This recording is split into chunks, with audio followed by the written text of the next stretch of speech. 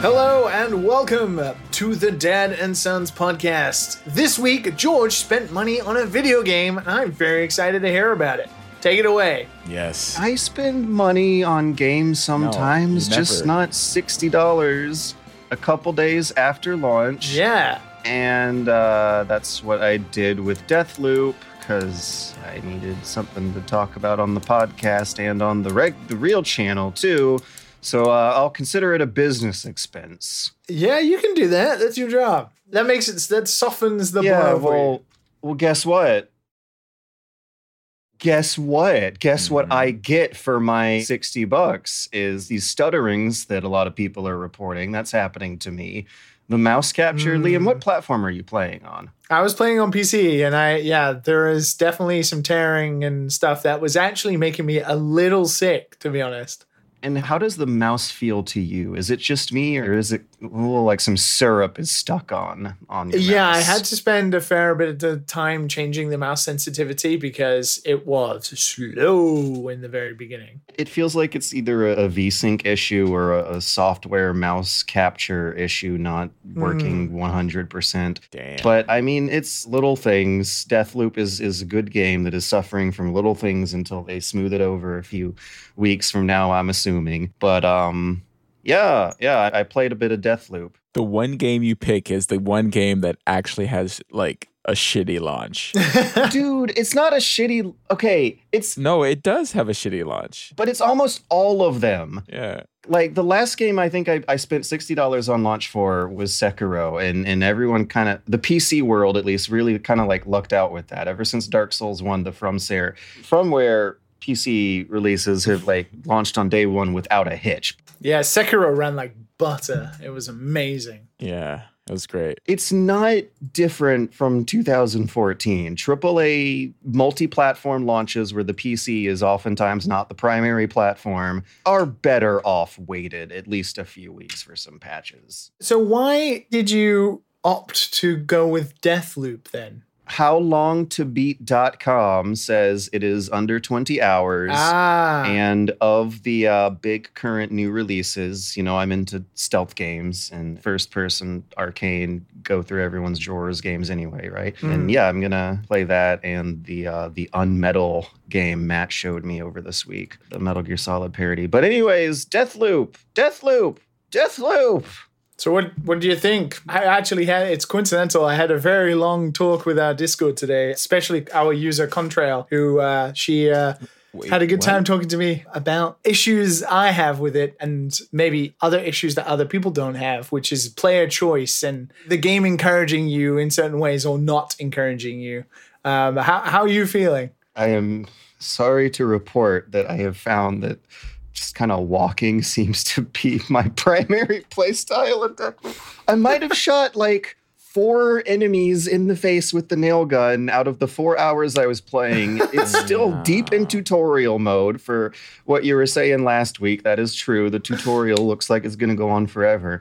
But it's piss easy. It doesn't feel like I need to be shooting anyone. It barely feels like I need to be sneaking past anyone, too, because there's these alternate routes that the levels I've gone through so far have where there's just barely anyone patrolling them whatsoever. And when the gunfights do happen, despite how wacky and silly the weapons and powers are, there is still no quicker, easier, safer way to end the gunfight than just shooting someone in the face with the nail gun, pointing and clicking on bad guy heads. It kind of feels like they made this game before you guys. It feels like I've played this before. It feels like Dishonored. It feels a lot like more like Dishonored than its own thing. Oh, man, you're convincing me right now to get this game, man. You're convincing me so hard, George. Well, maybe it'll get good later. I'm only 4 hours in. Liam's more in than I am, so maybe he's gotten to the more of the good stuff. No, honestly, this was the thing I talked about today in the Discord. No, I honestly played more. Boy. No, I played more. I mean, I haven't really done much this week other than watch SpongeBob, but... Wow. Okay. I know, honestly. It's been a wild week. Don't be like me. I'm not going to put 1,000 hours into SpongeBob. I wish I could. I don't have that kind of time with the yellow sponge. But, no, I did play some more because I wanted to see what the fuss is about. What are these 10 out of 10s? Like, I need to understand it. I do. I wonder if it's a Dishonored thing.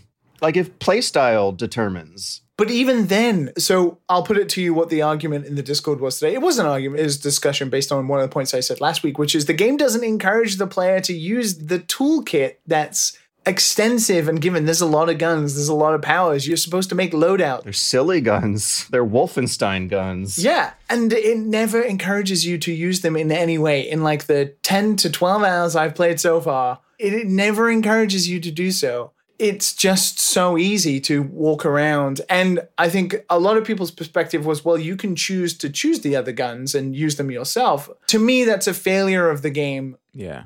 Not encouraging the player to think about what the solutions might be to certain things. So, for example, one of the things I talked about in the Discord would be, well, what if you had enemies that had helmets where you couldn't shoot them in the head with the nail gun? All of a sudden, you have a problem that needs to be overcome. It's not restricting you in using the nail gun. It's just that the nail gun is less effective. Therefore, encourages you as the player to think about, well, I have this ability that allows me to teleport. Maybe I can then drop some mines and I can do these things and I could maybe knock their helmets off.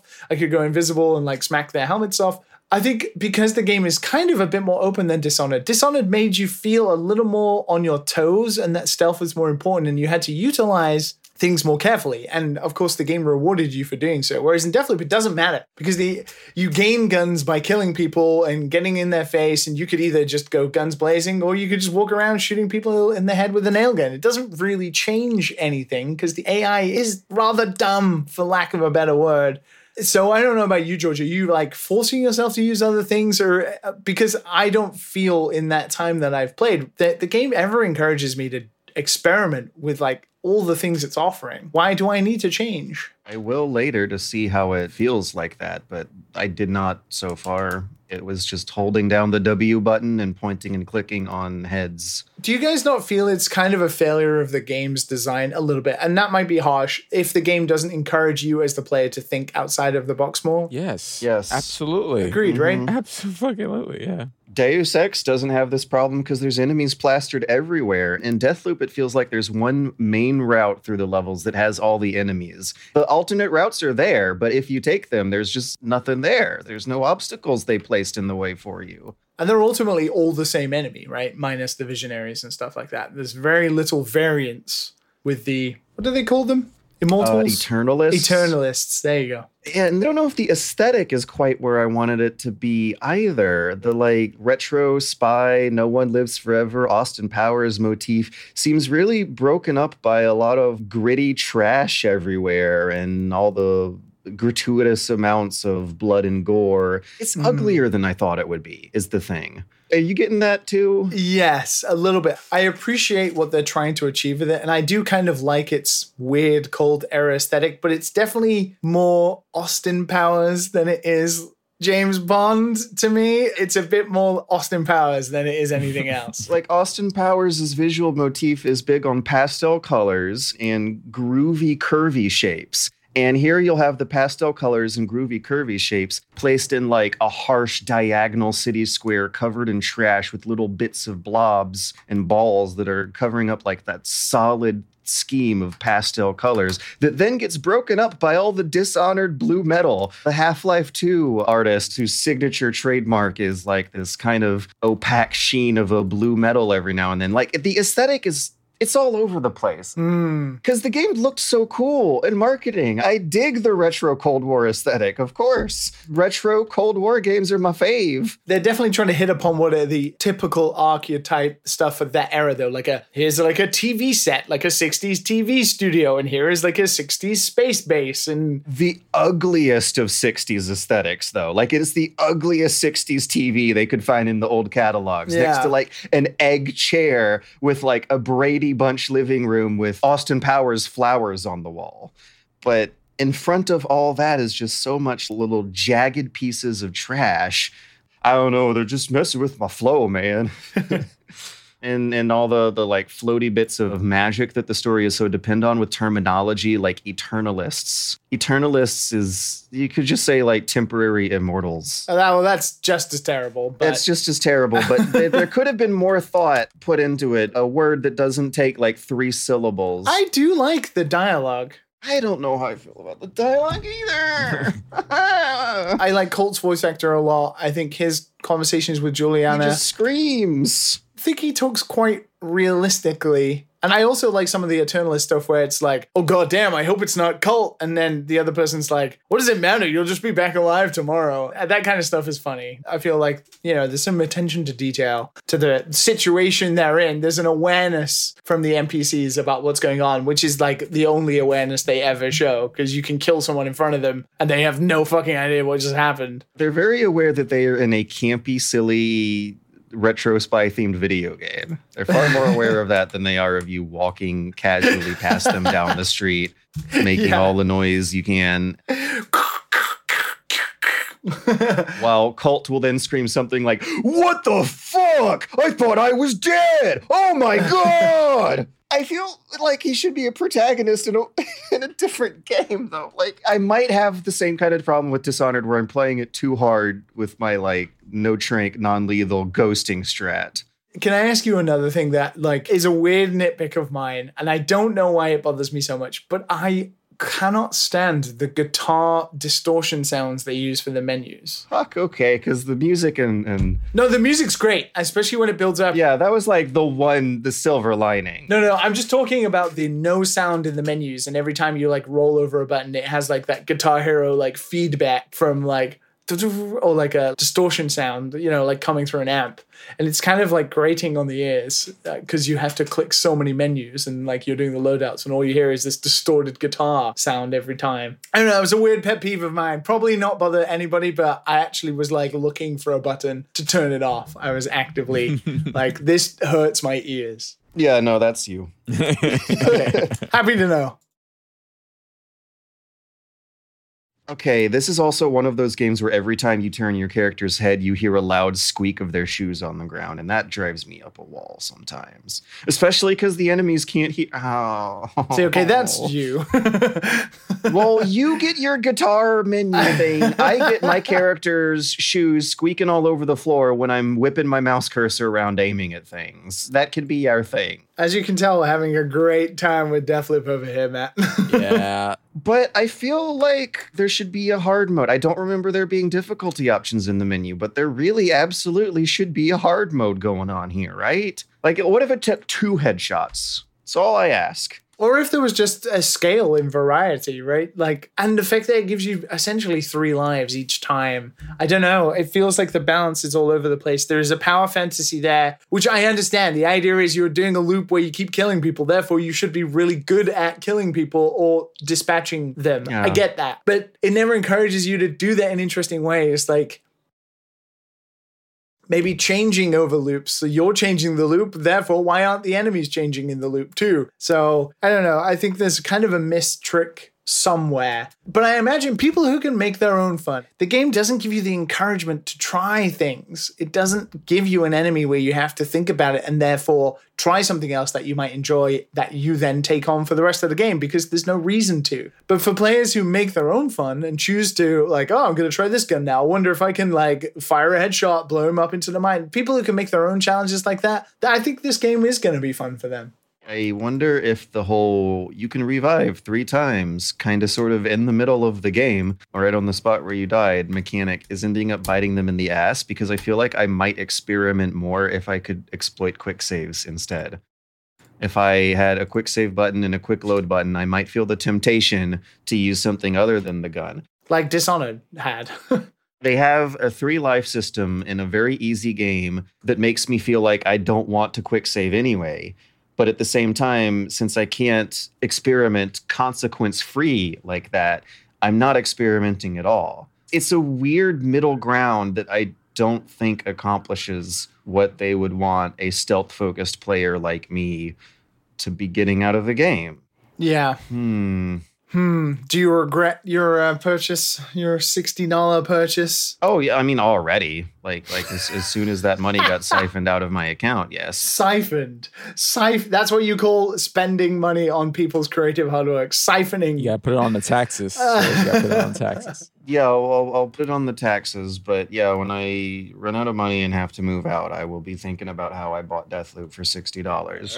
Oh, no. Yes, you are correct. I do regret it. I'm still crossing my fingers and hoping that the later levels are going to be more challenging. or that I will just find some trick in this game, some playstyle quirk that will stick with me. So I'm not hopeless, but if I had waited like a few months and bought the game when it was $40, I bet it would be smoother experience regardless anyway. You picked the worst game to buy for $60. You literally picked the worst game to buy for $60. Like, literally the worst game you could buy. Well, what if I make a video that gets 100K views and make enough money to not have to move out of the apartment when I end the video by saying that people should go to Skillshare.com and use the code BunnyHop? You better get on that. Where's the Skillshare.com/Dansons podcast? There's a boss you can talk to if you really want to, but you won't like what they have to say. Anyways. Oh, no. You hear that, everybody else? I have asked the bosses, and I did not like what they had to say, so. Well, I could run through a bunch of my stuff. A run through. Okay. First, Eastward. I beat Eastward, and I gotta say, ooh, yeah, the ending was fantastic. But you actually beat it. God, I still don't know what happened in that game. Oh, that game is a mess. That game is a mess. Like, it's great. You're enjoying what's happening on the screen, but you have no idea what's going on. Like, you kind of get a sense of it. Like, it's not like you completely don't know, but you're like, why is this bum following around this little girl? Like, you just don't know a goddamn thing. Like, and I kind of like it. I kind of like it. It's not, it's not Earthbound or anything like that. I still haven't played Earthbound that much, but I don't think it's that caliber. But it was fun. It was a good time. I wanted to basically consume a media that both of you guys liked. Ooh. So I did Squid Game. Yes. And Ted Lasso. Yes. For Liam. Yes. Right? So Squid Game, fantastic. Fan-fucking-tastic. The fucking flute, every time something weird is about to happen. Oh, it's so good. Like, it's so good. It's so fucking good. Like, I mean, there's not much to say that. You should watch that. It's like watching a continuation of like Parasite. It's just like that weird feeling when you watch Parasite. It's like, oof. It has that same vibe, That funny feeling. Yeah.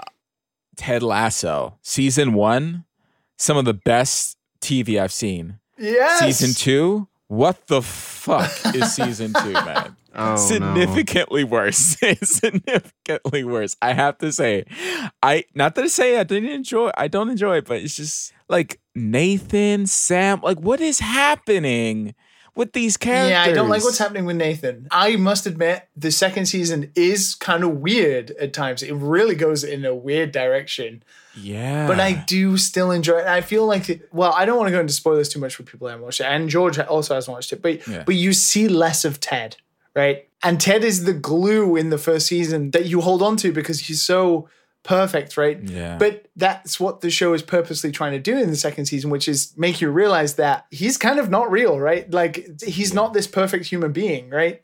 And then the second season gets more serious. Well, you find that on the first one, though. Well, you do towards the end of the first season with that amazing episode, which is the one where they go to karaoke and stuff like that. That episode is easily the best episode of the first season, I think. Yeah. But it starts to unravel more.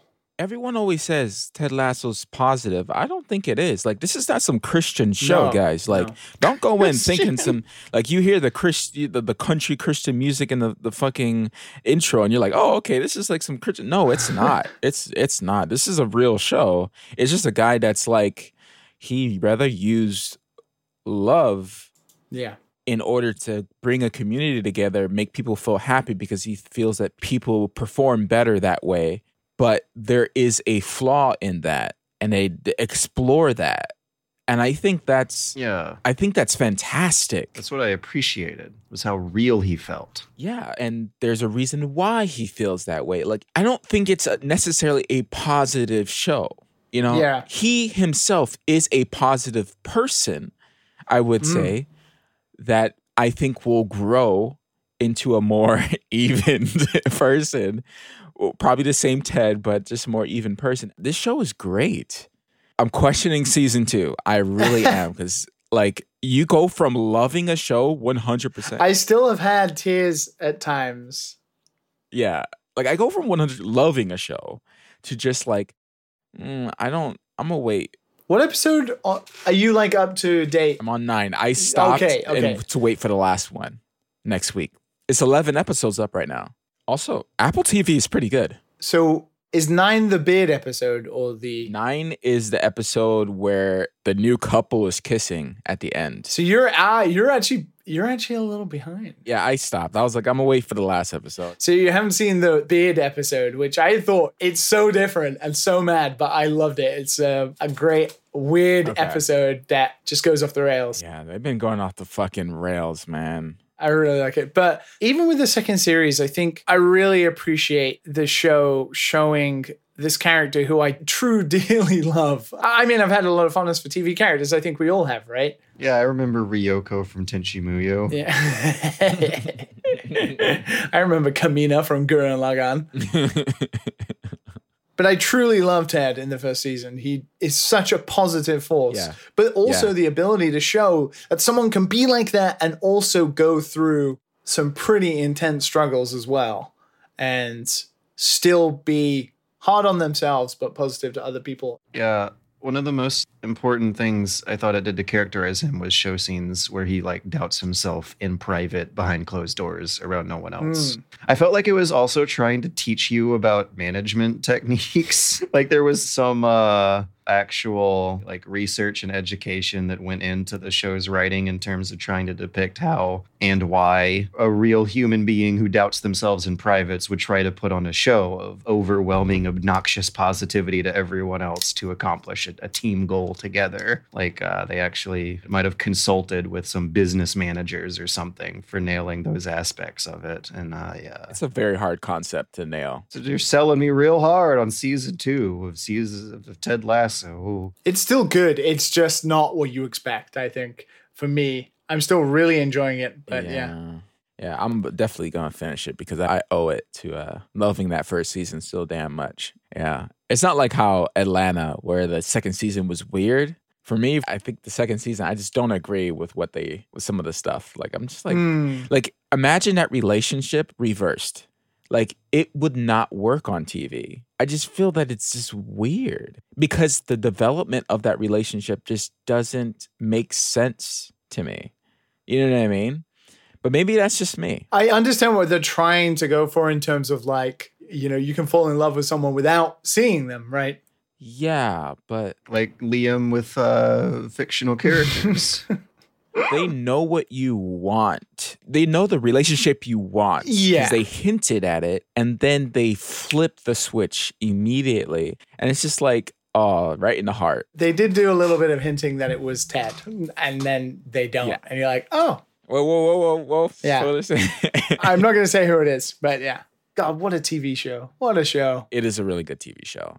Despite me saying I really dislike it, people should watch it. They really should watch it. Aw, I'm very happy that 2 things I suggested you've digged. Both of you checked out Ted Lasso. I appreciate. We kind of have the same taste most of the time. We do in TV, I think. Yeah, for sure.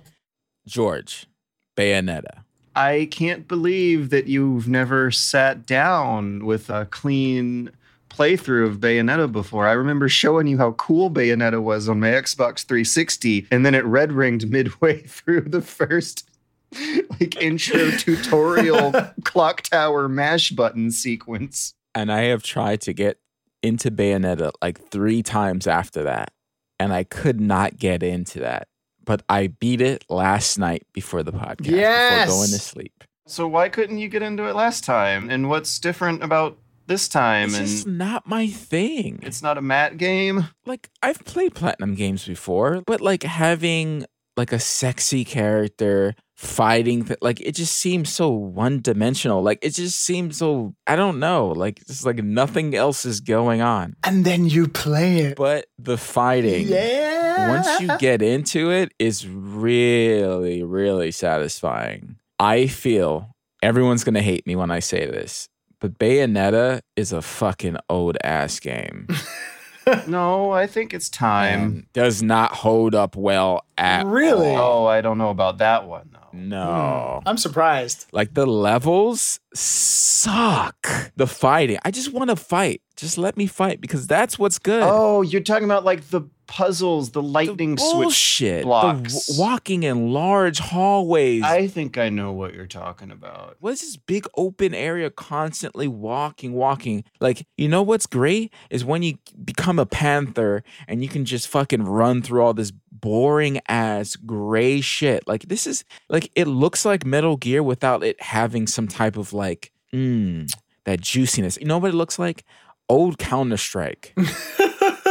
You know, but after you upload the footage to YouTube and the compression fucks up the footage a bit, that's how Bayonetta looks like. It looks like shit. Like, it looks like garbage. No, it man. does. Like, people look like it's been shot on an old Sony camera with all their, like, the flesh, the color in their skin just drawn out. Everything looks so dead, and I'm just like, oh my god, add some color. But the fighting is great. I'm just like remembering the environments, and I remember these like giant beautiful cathedrals with like reflecting pools. That's all I remember too, but I had the same problem. I was like, oh, this is just Devil May Cry. Yes. It was like, this is just Devil May Cry environments. Devil May Cry. Yeah. And like visually interesting monster designs that like pull from the Roman cherub statues and weird abstract Old Testament descriptions of angels being wheels of eyes. Again, you're talking about the fighting, which is the best part of the game. There is something about mashing some buttons and it automatically working and doing crazy combos, dodging everything that comes across, going into witch time, then fucking everybody up, doing some type of weave combo blow. It's Wicked just weave. That is good. The boss fights,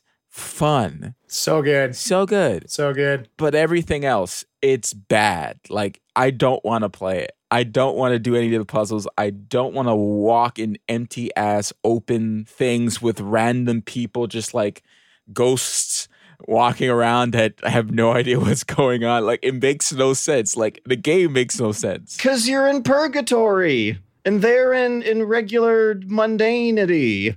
But that still affects the world, though. Yeah, because you're a divine entity. It's theological you're trying to make concepts. sense of something that does not make sense. No, the story is weird and the narrative goes all over the place, but the concept is that you are angels and demons fighting on some kind of spectral, ethereal realm that's not the same as the one people exist in, but still has influence on, you know, the coincidences that happen. Instead of a bench getting smashed in glorious fashion because of a battle between divine and evil entities, it's a fat person sitting on a bench and it breaking at that happenstance moment. And I do remember there were a lot of dull industrial environments in the second half of the game, less so in Bayonetta 2. They're all dull. I don't think you can say those are dull. I will look up screenshots right now. Please. I will fucking do it. Please. If you Google image search for Bayonetta environments, you see pretty stuff. Make sure it's not Bayonetta 2. Okay, well, that one's Bayonetta 2, but Bayonetta 1 has the Vigrid. Yeah, here's Bayonetta 1. You see how Bayonetta 2 looks like? Wow. That is significantly better. Bayonetta 2 has this like beautiful Byzantine cathedral on top of a reflecting pool. Bayonetta 1 has like a beautiful Catholic cathedral in the middle of a beautiful forest. Look at the colors, George. The colors, I must admit, I don't like the colors. It's very beige. Guys, this is good for me because as you'll recall, I don't see the same colors. Oh, yeah. you guys do. Oh, shit. You know, I always forget that. Fucking hell. So it doesn't matter to you. So I literally am not seeing the same dullness that you are. I'm seeing like Gears of War mud. Yes, exactly. That is exactly what it is. It's like playing Gears of War 1. I'm an absolute Bayonetta apologist. I love Bayonetta so much, especially the original. one of my favorite games. But yeah, I'm watching the original trailer and I remember a lot of the colors were very muted. Bayonetta herself is fucking cool as shit, all hell, right? Yes. It's one of the more colorful games of the brown and bloom PS3 era of that like 2008, right? Wasn't that when it came out? Well, actually, wait. Because the PS3 version of Bayonetta was very, very bad. So around that time when HDR effects were getting big, like game developers would get way too intense with the color grading. I remember Metal Gear Solid 4 definitely looking dull and brown. Whoa. Does take place in a desert. Metal Gear 4 did not look dull. Yeah, no, Metal Gear Solid 4 looked dull. I will look up screenshots. I'll fucking do it. You're color blind, George. Damn, the original trailer had Going In For The Kill, which is a banging song by LaRue. They had some good music and they have Fly Me to the Moon for Bayonetta 1 or Bayonetta 2? Bayonetta 1, I think. For people who have an emotional attachment to Bayonetta because, you know, they played it when they were young and they jacked off in the fucking bathroom while their mom was making breakfast. Nah. Okay, I like the game. Okay, I like the game. No, you're insulting an oppressed minority. I like the game. I love the game, and I'm just glad that you like the combat and that the combat still holds up because it's amazing. Yeah, the combat is fun. The combat is great. I mean, that's what Platinum does, right? Yeah. I think they get better, though. I think Bayonetta is lower on the Platinum spectrum there, for sure. Because I think this is like the beginning of them becoming like great, right? Like I remember playing Nier Auto Tomato. That was fun. Even though the story's nonsense. Yeah, but not as fun as Bayonetta. Not as fun as Bayonetta, no. But it's a later game, though. So I understand that. So it's nice to play a game where they started from. What was their first game? Was it Vanquish? Which one was it? No, Bayonetta came before Vanquish. Yeah? You got to remember they were Clover. They came out of Clover Studios, right? Clover. Mad World. Mad World was technically their first That game. was not before Bayonetta. Let's see. March 10, 2009 was Mad World. Really? That was before Bayonetta 2010? By a couple months. But okay, by like 7 months. But It was half a year before Bayonetta was Mad World. Yeah, Mad World. Yeah, I do remember the Mad World, the Wii game that was all black and white and had you shaking the controllers to kill people. I liked Mad World a lot. Yeah. It was great. And then Anarchy Reigns, I actually also kind of enjoyed Anarchy Reigns as well. It's short-lived life. Metal Gear Rising. Yeah, Metal Gear Rising. That was great. Bayonetta 2. But Matt, what about like the characters in the dialogue and the acting and the motion captures? I think it starts off pretty strong and wacky because I kind of like how stereotypical the characters are. They're pretty funny. And I think it gets better because it gets a dip because it's just Bayonetta by herself. And it's just Bayonetta by herself is not quite as good as Bayonetta with other people, I gotta say. Yeah, she has the coolest friends. Yeah.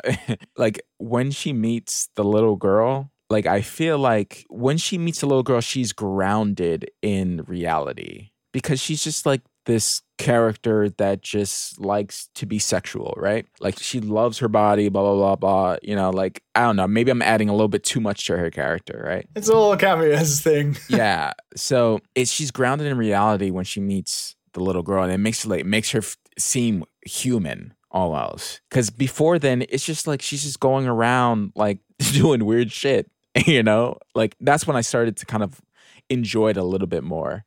Especially because you turn into a panther like right after that. Because I didn't have to look at the stages anymore. Because the panther is the best upgrade in the fucking game. Because you get to run fast through like boss fights and everything like that. And it's super fun. Like dodge out of Panther, get back into Panther is satisfying as fuck. And then going to Panther mid combo to go around people and do super fucking fun. The gameplay is fantastic. Combat is fantastic. It's so good. Just the world and stuff like that. And yeah, I would say there's a dip in, a couple hours in and then it goes right up. And I played it straight through after that. It took me, like 8 hours? That's not bad. It's pretty good. I think it was definitely worth a playthrough. I'm not gonna say it was not a bad experience or anything like that, but it was a mixed bag. What is it? 11 years old now? Yeah. Yeah, it's old. It's old. Exactly. That's what I'm saying. It's old. It doesn't hold up. That's it. It doesn't hold up in that aspect because there's Devil May Cry did stuff like that too back in the day, where you have to like do combos to unlock shit. Like, what the fuck? let me just walk, do other cool shit. You know? But yeah. I don't know anymore. It's this unnecessary roadblock over and over and over again. I think it's fair to criticize something that came out at a certain era. I think if we look back at a lot of games from that point, is that 360 era, the PS3 era, was a lot of brown, a lot of tinge, A lot of brown. a lot of brown. Even Gears of War, one of my favorite games. Yeah, I mean they were the kings of it. Yeah, they're the kings of shitty ass looking games. But I love that shit. Well, I wouldn't go that far, but the colors were very muted. Yeah. Well, yeah, by shitty, do you mean low quality or do you mean fecal matter? I mean, sorry, the colors. Sorry. The colors were shitty. I love those games. Come on now. Because it definitely has a brownish color scheme. Sometimes there's some bright green thrown in. I still have muscle memory for playing Gears of War. Ooh.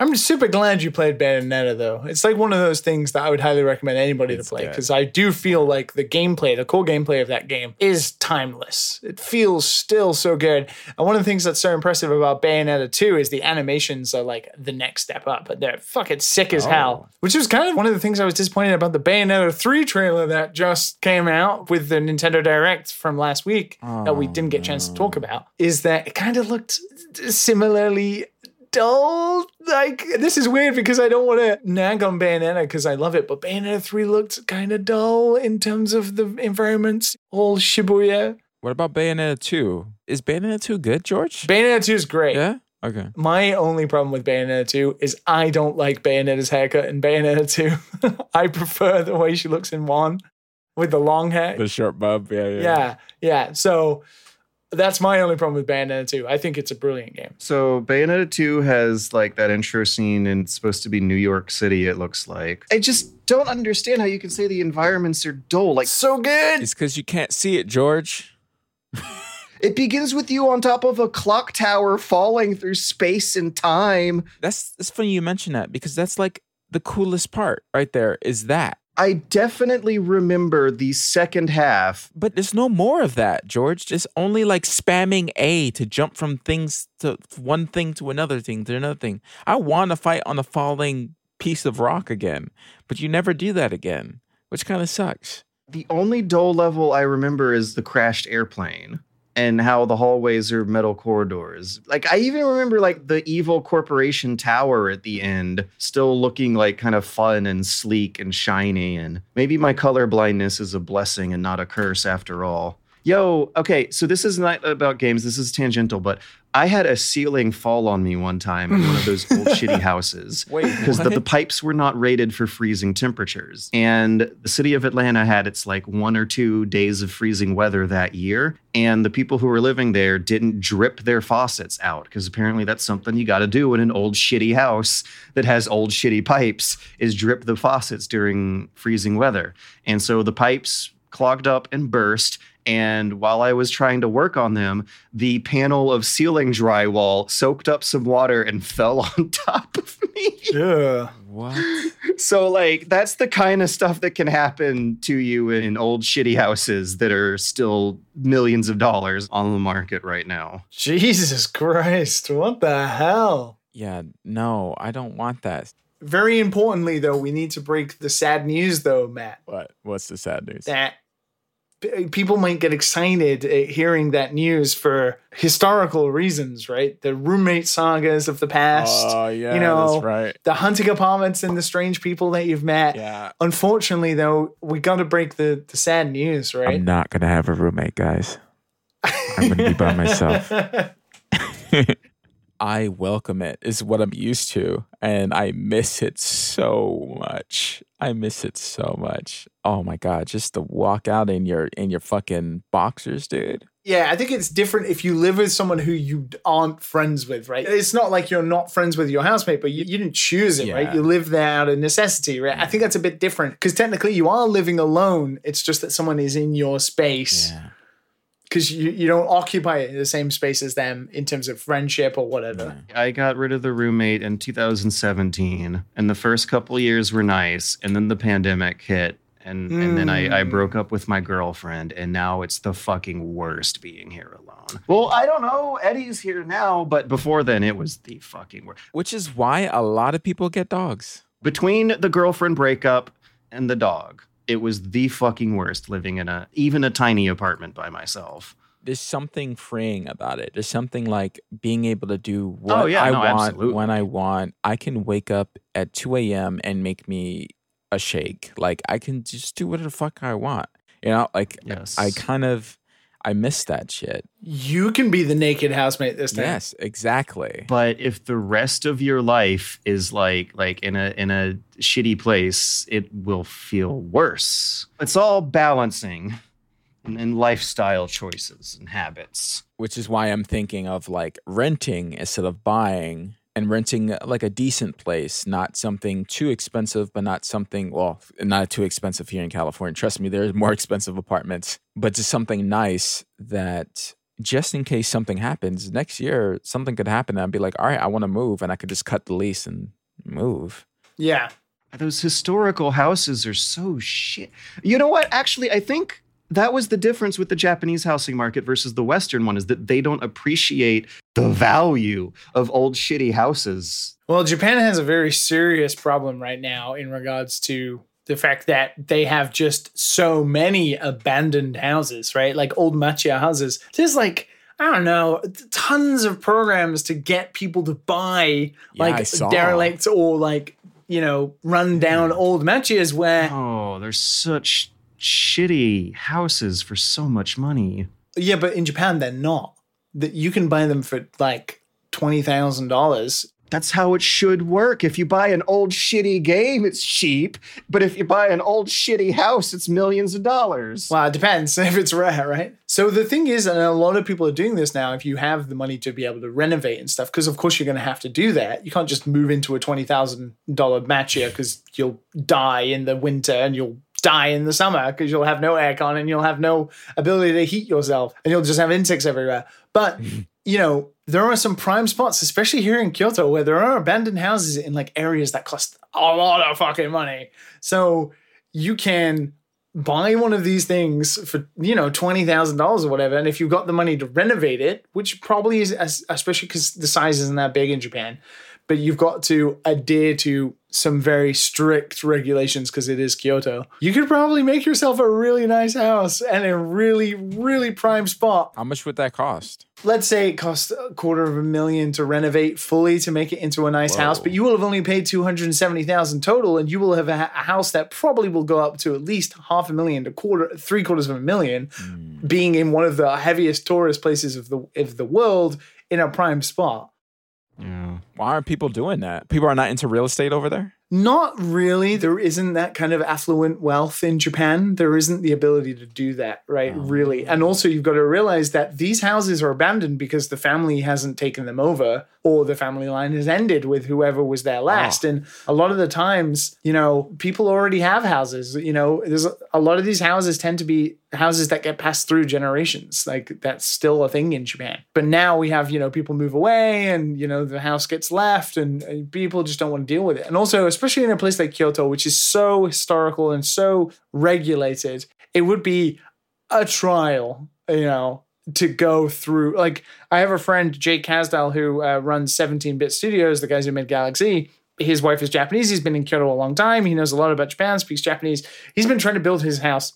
Oh, he has built his house where they bought one of these matches or they bought the land and they knocked it down completely and just built it from scratch. But the problem is doing that meant that they had like very strict regulations that they had to adhere to. And I think there was one instance, I mean, it's probably not my business to say, but you know, there was one instance where they put a fence post 10 centimeters over in the wrong direction to someone else's thing, built like, you know, a trench or whatever to put these fence posts. And then the council immediately came and was like, what the fuck are you doing? Like, this is 10 centimeters off your land in someone else's land. You cannot do that. And they had to fix it. It cost like $10,000 to rectify this one mistake that was like 10 centimeters over. It's like that strict. So even though they have programs to encourage people to do it. You can say fucking Japan? Japanese? Yeah, there's no colorful language in Japanese, right? They're all nice people. Oh, there is. There is. Especially when you're not in the room. That fucking gaijin. Yeah. But, you know, if you had the time and the money, or you had the money and you paid someone's time to do it, you could easily set yourself up quite nicely.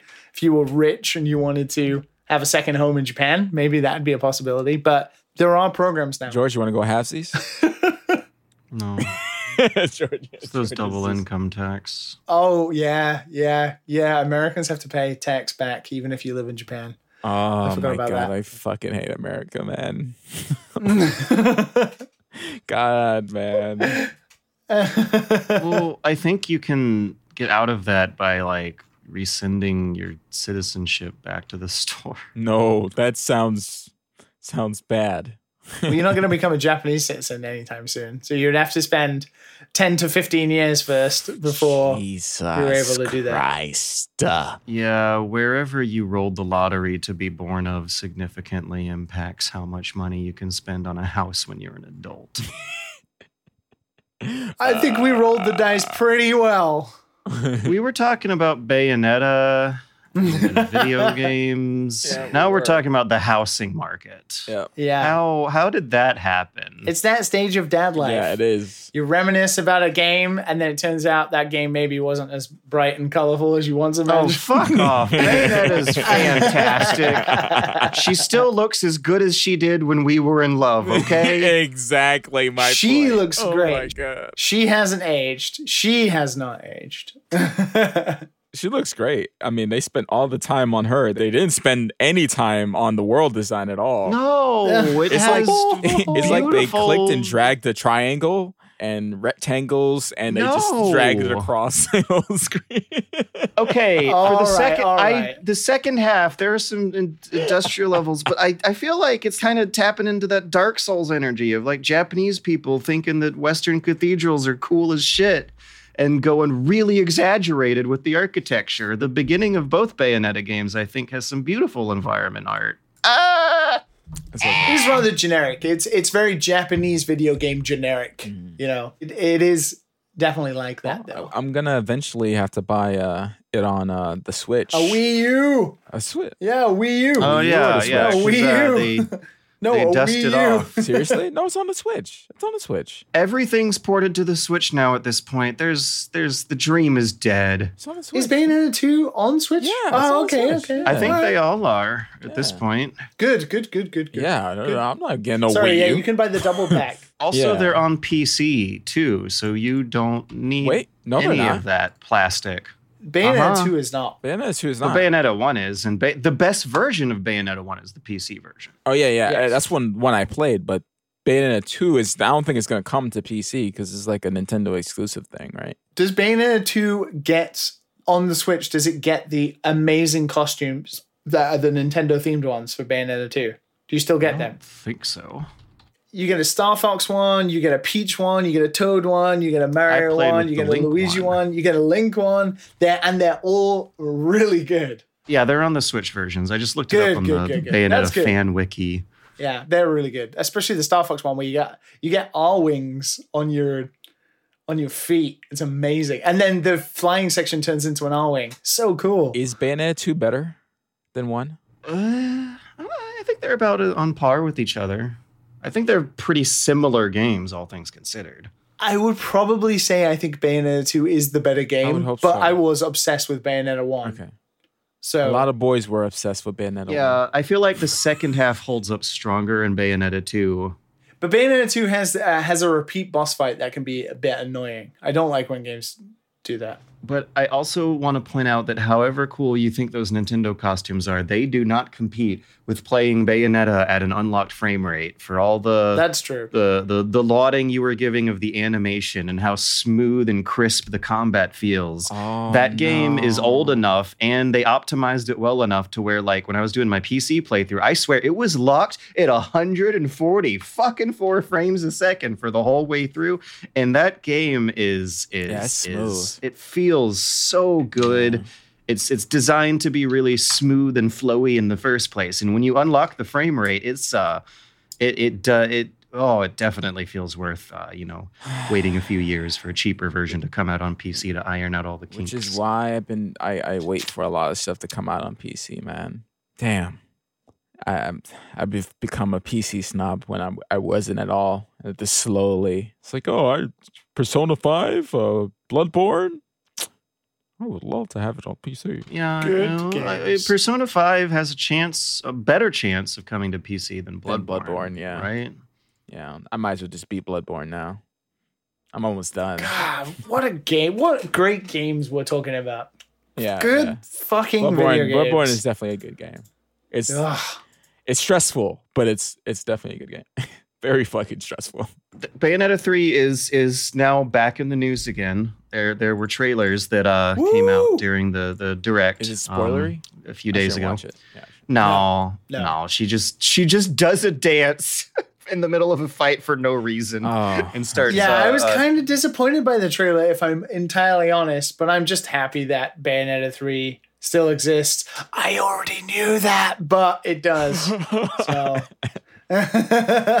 They had a teaser that was just a logo and nothing else, and they put that out like 2.5 years ago. Bayonetta 3's been fine for a while.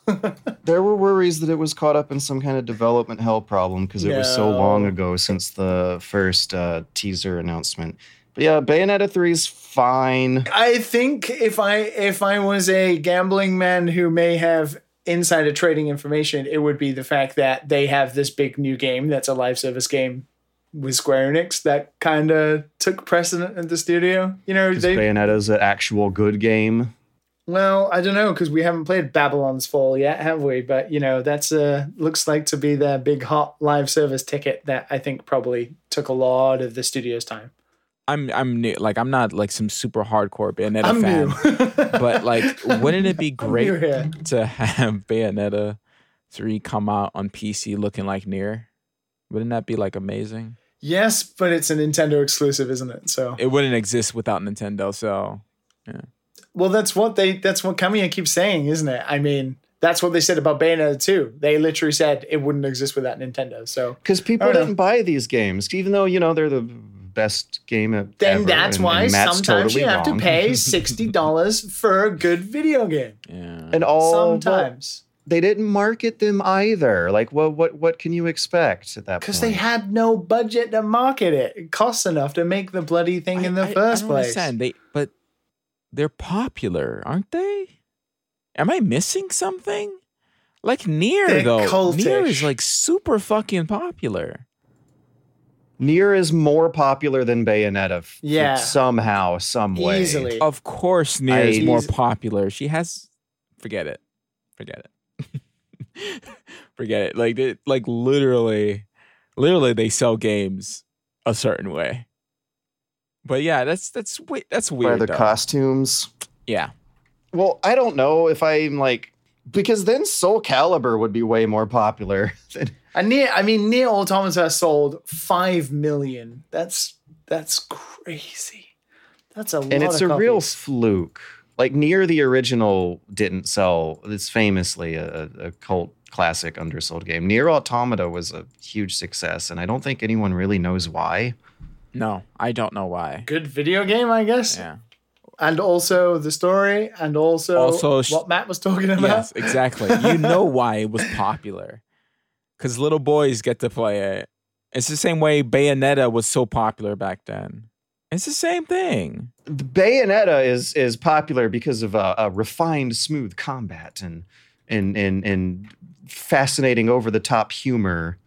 But no, sex still sells in 2021. Like, it still sells.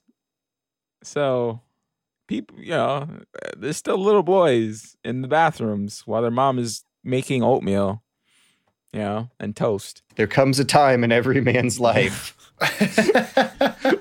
Where you might be a little ashamed about the time and the place where you felt the urge to reminisce on your favorite memories of Bayonetta. Oh my god!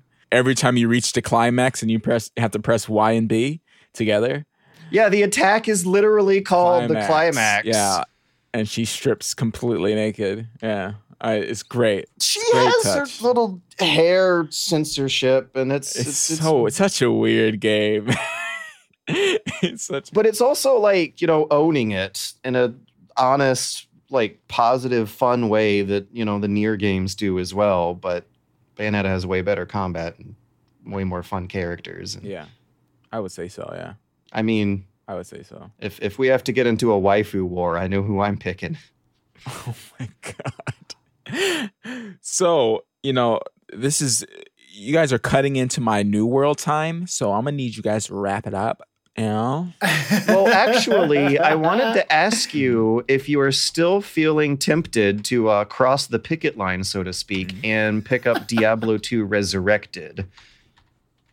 Because there's some interesting soul searching going on in the reviews and reception of that game. A lot of people are wondering if that's really what they wanted. It's out. It has a Metacritic score of 82, which is fine, but strong. Kind of on the low end of fine. For Blizzard, yeah. With Liam, the review scores are always strong if it's an 8 or above. I didn't see any video reviews, though. Where are the video reviews? No one has reviewed it. I think we know that answer. Why? What's the answer? Because I couldn't figure it out. Don't touch potentially hot coals at the moment. Big outlets who are at the same time reporting crossing the picket line. Oh, because of the bullshit. Oh, okay, that's good. That's good. Destructoid didn't care because Destructoid released a review. Of the reviews that exist, there seems to be a kind of interesting moment going on where people are like, yeah, it's a 20-year-old game with updated graphics, but is that really what we wanted all along? I've heard it be referred to as soul searching, of simultaneously reckoning with how old and like maybe what you were kind of doing with Bayonetta, of having a reckoning with how old games sometimes do not age well, and also having to reckon with all the baggage of the lawsuits and the company and the woman committed suicide. But I said I wasn't gonna play it, so I saw it came out and I was like, okay. Stuck with his virtues like a good boy. Yeah, I tried to look at a review, no reviews, and I was like, that's not a good sign. And I just moved on with my life. Because like really I'm a huge fan of this action RPG genre. Like, I mean, oh yeah, you got into Path of Exile. That was your Hunt Showdown for a little while. That game I can play now. I can play that all the time. That is a game that is just super fascinating to me, and there's always something to learn. And I'm still a fucking noob at that game. I'm still looking up guys who are trying to figure out what's new and what they have changed, because they do all these huge long changes with all these freaking gemstones. Like, it's just ridiculous. 1,000-hour long, never-ending game that you'll never get good at, that you want to get good at so bad. Exactly. Fuck. Yeah, there's always going to be someone higher on the leaderboard. It's always. That's not going to be a good thing in the long term. Games like tapping into weird addictive vulnerabilities like that. I've actually put it under control, which is actually not that. I used to be really bad with being addicted to some of these things, man. Hopefully, I'm pretty sure when I'm going to play New World, I'm like, I'm going to enjoy this game, but I'm going to go work out now, I think I have control. Exercise, talk to girls. Well, talk to anybody, really. Being social in general is just like a little, George, it's healthy, because you kind of need it sometimes. Yeah, our brains are built to be wandering around with the pack all day and not sitting in an apartment by ourselves all day. I do like being by my. I'm like half of each, introvert, extrovert. I just wanted to bring up a little bit of on the line of childhood nostalgia being exploited through addictive marketing practices, commercial practices. A Hot Wheels game came out, kind of blindsided me from nowhere, and ended up getting a 9 out of 10 from IGN and some other publications. Other publications were giving this game some 7 out of 10s. The reviews over Hot Wheels Unleashed are divisive. And it seems like the line gets drawn on how much childhood nostalgia you have for Hot Wheels toys as a kid, plus how tolerant you are of a loot box microtransaction grind going on. Because other than that, this game looks like a really, really fun F-Zero style super duper fast arcade racer. But the 9 out of 10s and 7 out of 10s are drawn on that line of whether or not you have childhood nostalgia for the thing and how willing you are to put up with the potentially addicting unlocking loop, a potentially exploitive unlocking loop. It did look pretty. It looks gorgeous. It looks fast. It looks fun. It looks legitimately fun. I'm actually tempted to try this stupid thing out. So what are some of the comments in terms of, is it just specifically about the tolerance for the loot box stuff? Well, the thing is that when you unlock a new car, you either have to win a race, I think at a certain difficulty level or above, or roll a random loot box unlock. Like you don't get to pick the thing that you are unlocking, and that rubbed a lot of publications the wrong way, even though there are these really, really solid arcade racing mechanics and environments and cars absolutely made with like a love for the original line of toys, and also something that looks like it would really scratch my F-Zero itch that has been going on for years. Yeah. Ooh, a DeLorean. A big 9 from IGN though. Right. I mean, people will talk shit about how inconsistent review scores are regardless, but you can't like overlook something like that. This does look hella fun. Yeah, it looks really smooth. When a 9 out of 10 from IGN is the outlier, that means there's probably some sort of way to legitimately enjoy the product at hand, depending on how your childhood determined your adult preferences. This looks great, though. I mean, the game itself looks really good. Yeah, it looks smooth. Yeah. Right.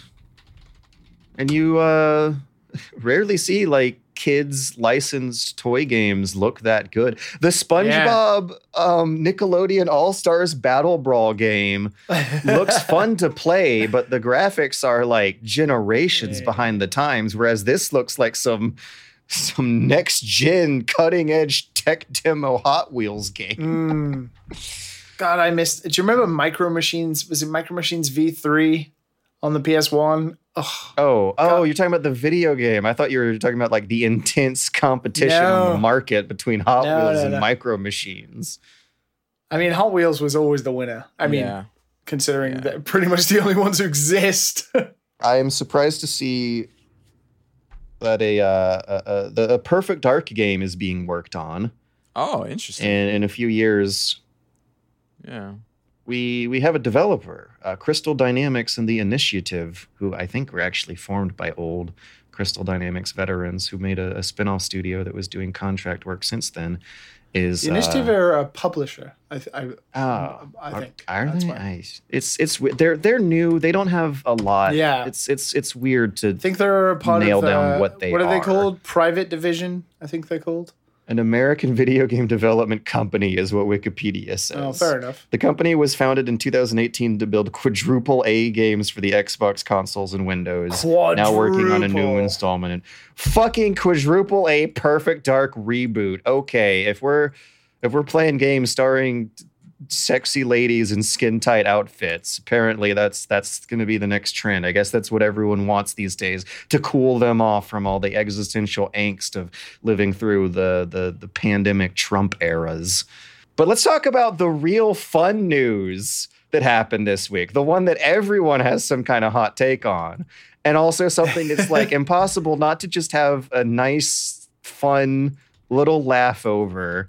I'm so glad that this happened and that I get to talk with you guys. The cast for the animated Mario movie has been announced, and every single choice is a hilarious joke. Some of these are amazing. Starting from most to least important characters, we have fucking Chris Pratt as Mario.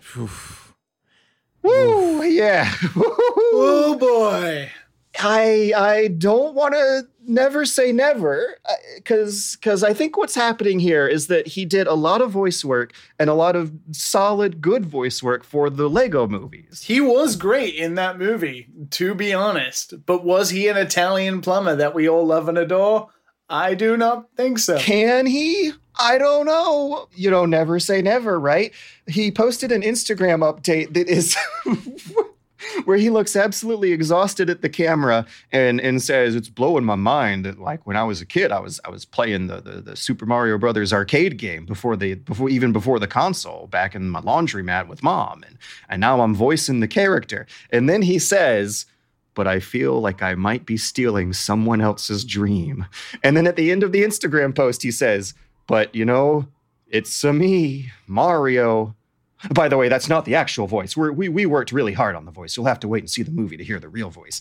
Like he, on top of him being not everyone's obvious first choice on the bracket, he actually has said the words, it's a me, Mario, not in the voice, but in a way that sounded very, very exhausted and tired. But regardless, he still seems excited for the movie.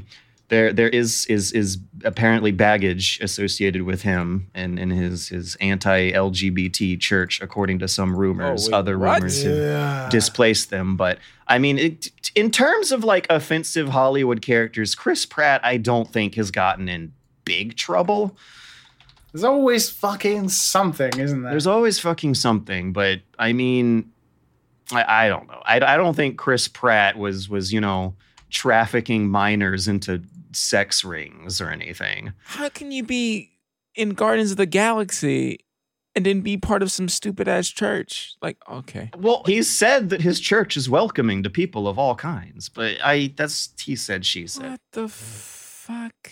I think when you get down to the brass tacks of like what actually passes the standards of journalistic rigor, the controversies and baggages associated with Chris Pratt, I don't think they've crossed that line yet.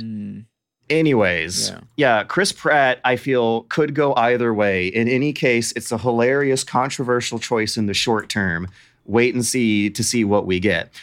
But I fucking love Charlie Day as Luigi. Charlie Day as Luigi is already tickling me pink. When I close my eyes and visualize the kind of scenarios, I imagine a panicked Luigi waving his arms around in some sort of high-pitched squeal, whining about how he's underappreciated and does all the work of the brothers, and having the unsung janitorial hero of Patty's Pub take a role like that is like brilliant. Like I feel like whoever made that choice had a better vision for what kind of character and personality should be associated with the movie version of Luigi than anything I was able to picture up. Oh, yeah, that's another thing, is that this is going to be movie versions of the characters. So Charles Martinet's typical classic definitive Mario voice of being like, hey, it's me, Mario. Let's make some pizza and pasta. Yahoo, yippee.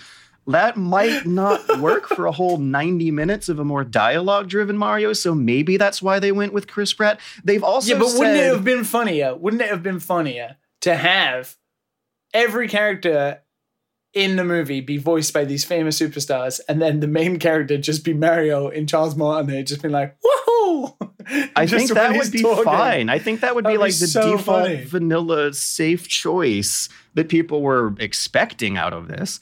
Like so Charles Martinet is going to be in here at some point. He is credited as special cameos. My Miyamoto has said he'll be involved. The Twitter account said that he has special cameos. So it's not like they totally snubbed him and deleted him. I think this was a strategic choice based on them doing tests and deciding whose voice audiences would rather listen to for 90 minutes if Mario turns out to be a dialogue-driven character at all. Charlie Day as Luigi is such a strong fucking choice, and the character and the humor behind him would nail this joke down so well that I almost would not be surprised. I want to bet 25 cents on maybe this actually being the sort of situation where everyone will come out of it thinking Luigi stole the show. Like maybe Luigi will have a lot of screen time and be the secret hero of the story, and they'll stealth release it as a grand Metal Gear Solid 2 style bait and switch. of Luigi actually being the main character. I think Seth Rogen as Donkey Kong is like my favorite. Is my favorite. Yes! Just hearing his laugh. If they're gonna have his laugh,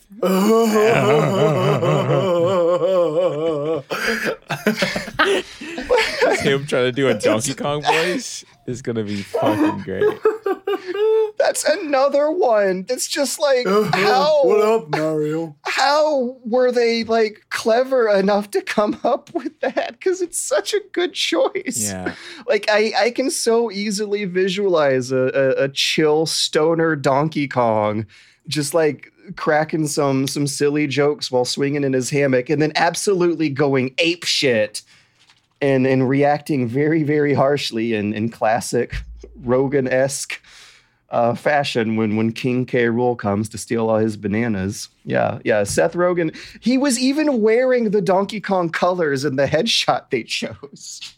For the headshot, they went with Chris Pratt. It's like very muted, almost black and white colors. But for Seth Rogen, like it's almost Seth Rogen in a Donkey Kong costume.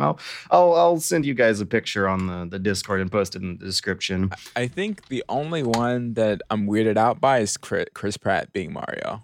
Everything else, that is the one, right? Mm-hmm. Everything else is fine. Like Jack Black as Bowser is going to be fun. That's going to be so good. That is going to be Keegan-Michael Key. I am so much more excited. That's gonna be fun. Like that one is so weird. Yeah, it's weird, and but it's going to be still fun. Makes sense. Hey, what up, Mario? Yeah, well, but Toad is like famous for high-pitched exasperation, and there's a lot of really funny Key and Peele sketches where he does that. Yeah. I've watched all this. It's gonna be good. The actress for Peach is kind of an unknown at the moment. I think it's Anya Taylor-Joy. Yeah, you watched Queen's Gambit, right? Of course. I watched some of it. Yeah, she's hot shit. Who is she? How is she? Is she really funny? good? She's really good. She's a good actress. Who knows yet whether she can be Peach? Yeah. I'm just hoping that they be funny about it. And this cast list has me thinking that like they're going hard comedy with this.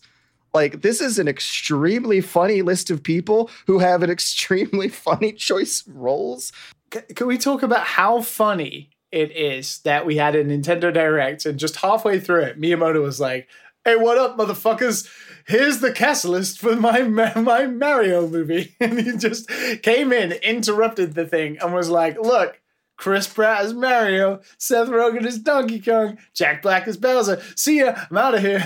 And then just left. Yeah, you definitely got to lead with Chris Pratt and then hit him with the whole, Charlie Day and Jack Black, and Anya. Like, I already am picturing Bowser showing up with a guitar, flames behind him with giant Mad Max Fury Road style amplifiers. Shit. Imagine Mario and Luigi walking into a scary haunted house. Luigi's waving his arms around going, Mario, I'm telling you, this house is haunted. What do you mean this house is haunted? We saw ghouls, we saw goblins, there's night crawlers, and I'm going to have to clean them up, ain't I? Suddenly Bowser crashes through the walls, flames behind him, and goes, pesky plumbers! Knocking at my door! I'll throw some balls at you and call you a whore! Jack Black Bowser sounds fun. That sounds so fun. Wait, does this mean this leads us to understand that Miyamoto has watched Always Sunny in Philadelphia? He's had to. I wonder who I would love to know what the behind the scenes decision making was like. Yeah, like the other thing is that these actors are from edgy adult stuff. Like it's they are famous for things that are not for kids. I don't know. Teenagers always get into Tenacious D at some point, but it's still like, not Nintendo level of family friendly childhood nostalgia quality entertainment. But man, I have high hopes, and I didn't think I would. Like this actually jumped my hopes up way high. I thought they were going to be as like generic and lazy as they are with like a Minions or Despicable Me situation. It's the same company. It's Illumination. They're like McDonald's. They're not bad, but they're generic. They're safe, And this seems like they want to make a hilarious, edgy comedy out of Mario, which fits the RPG games, kinda. I wonder what they're gonna do. There's two ways they can do this. We all know Peach is not gonna get kidnapped. We all know it's 2021. It's not gonna happen. But maybe there'll be a twist at the end. I think like Bowser being the evil guy could switch though. There could be another evil thing. I think they might go that way. Donkey Kong. Maybe that's why Donkey Kong is on the list. I don't think Seth He's Rogen is an evil character. First and then okay. I don't think he has it in him to be evil. He's like the character you meet halfway through the movie, and he's like, "Hey, what up, Mario? Yeah. Oh, you gotta go that way." Like, and then they chill out in like the jungles or something for a bit. Yeah, he's gonna be high. Donkey Kong is gonna be high. What I'm gonna throw out that I bet there's like the Mushroom Kingdom is like a city, and it's like a metropolitan city. You know, just like how they did it in Detective Pikachu and the Lego Donk movie. City. It's gonna be like it's gonna be like New Donk City or something. They always have to start out in cities for some reason. And they're not gonna have like the Mushroom Kingdom, the barren Mushroom Kingdom. Probably have like some sort of Toad Society or something. The good things I think about the Mushroom Kingdom and the Mario brand in general, especially compared to when they were making the 1993 movie with Bob Hoskins, when they released the Jinkle Cut. Anyways, there's like no rules. Like the idea of people getting offended at the sanctity of a movie disrespecting Mario lore is hilarious. It's so much funnier to think of now than in 1993. And back in 1993, there wasn't this huge library of writing-heavy RPG games based on Mario that have good writing and good humor that they can also mine for this movie as well. Nowadays, Mario is just like, it's pure surrealism.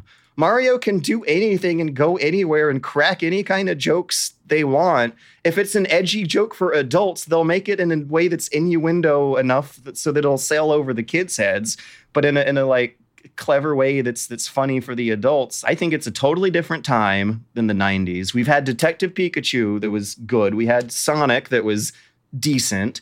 And Mortal Kombat, they made a new Mortal Kombat movie that you guys didn't want to talk about. But I thought it was at least okay. Mario as a property in the place it's in right now is so flippant about continuity and lore that I think they could make a really, really fun comedy out of this. There would not need to be action driving this thing. It would be straight up cartooning. Detective Pikachu, Free Guy. Oh, yeah, Free Guy. You guys liked Free Guy, right? It's just enjoyable movies.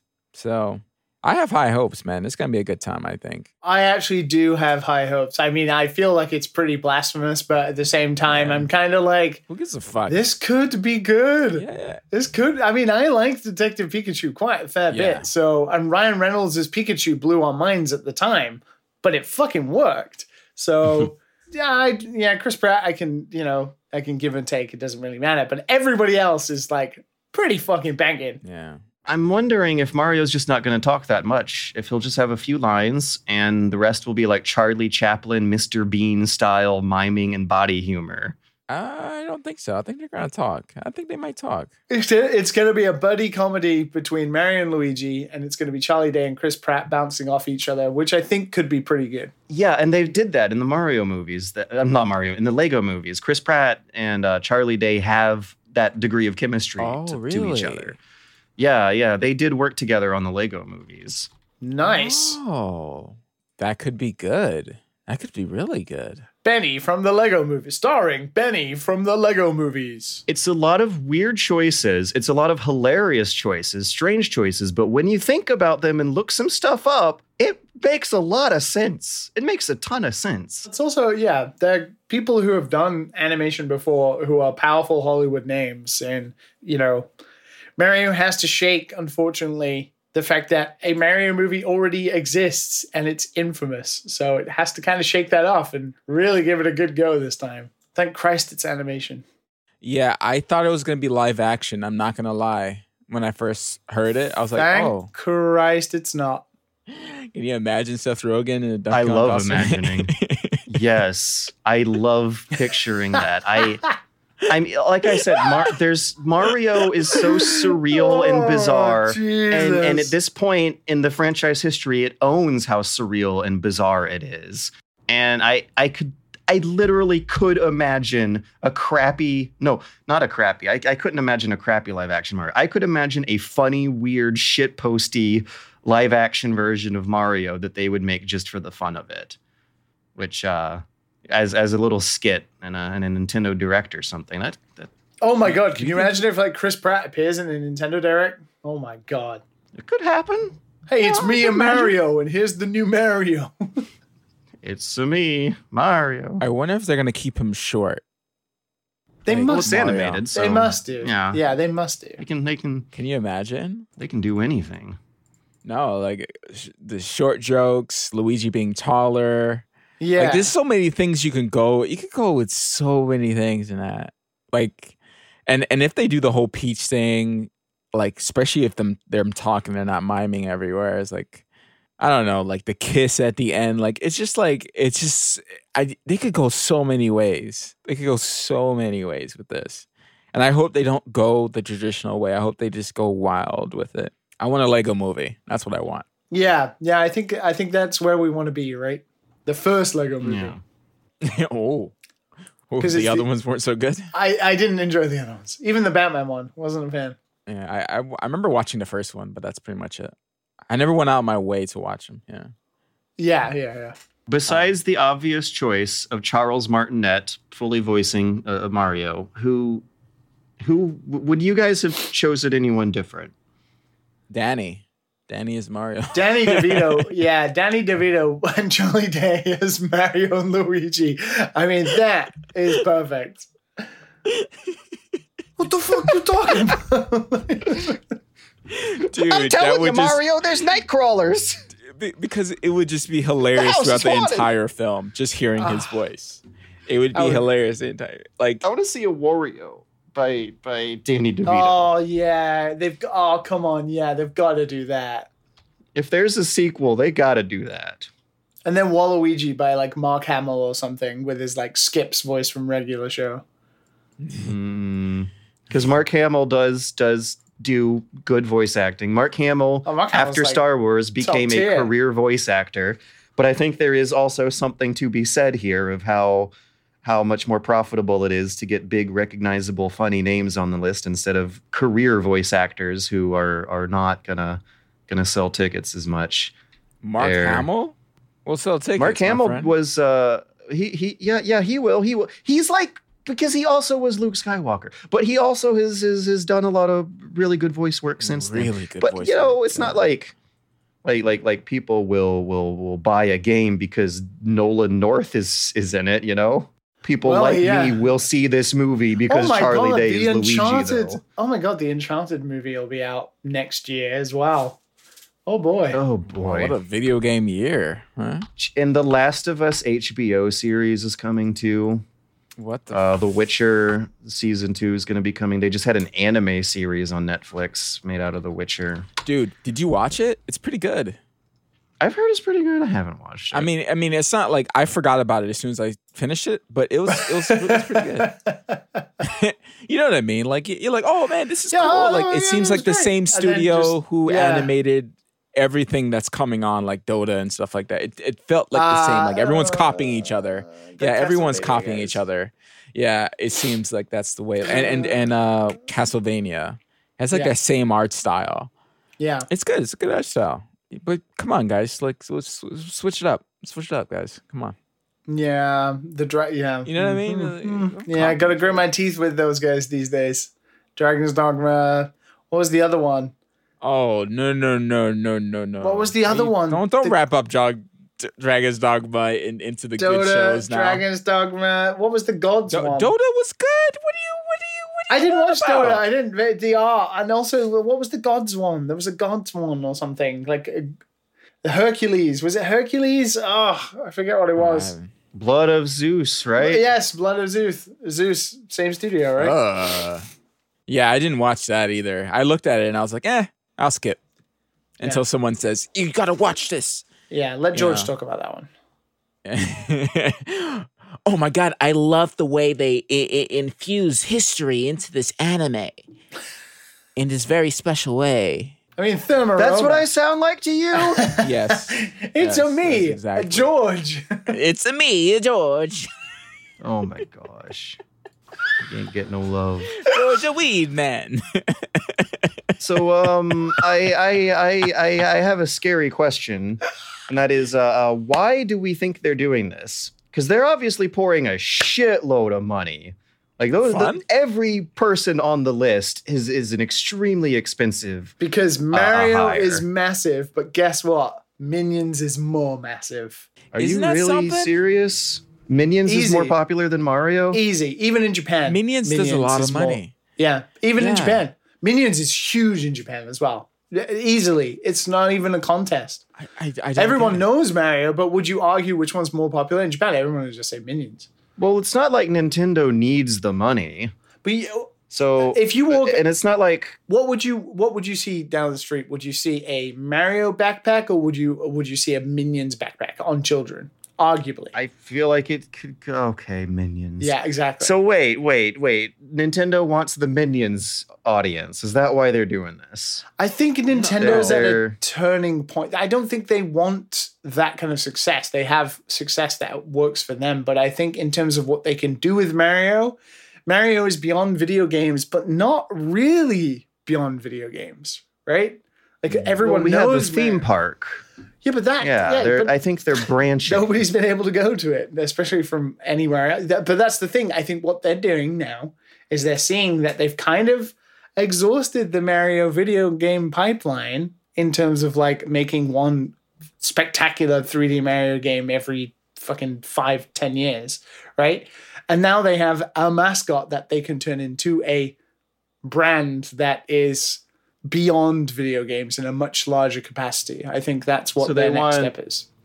They want all the kids to have Mario backpacks again for the first time since the late 80s, early 90s. Yeah, but not in the Because video. that was how it was back then.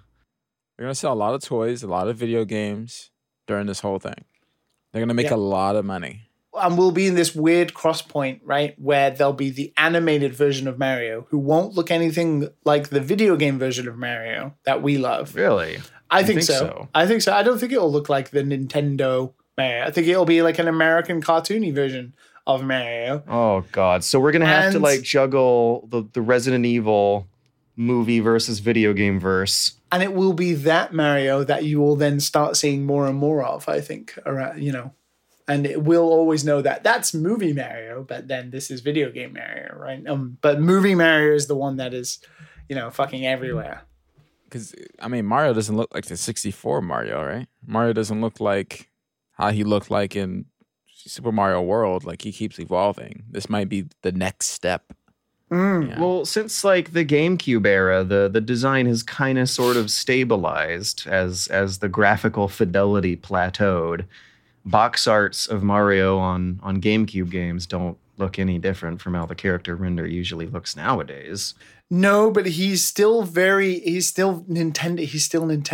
Like I don't think that's going to be the same. I think they're going to make it the way that Illumination would make it. Of course, Miyamoto's going to have somewhat the final call on it, but I think it's going to look something different to the Mario that we see, like the chubby little Mario. I think he's going to be different.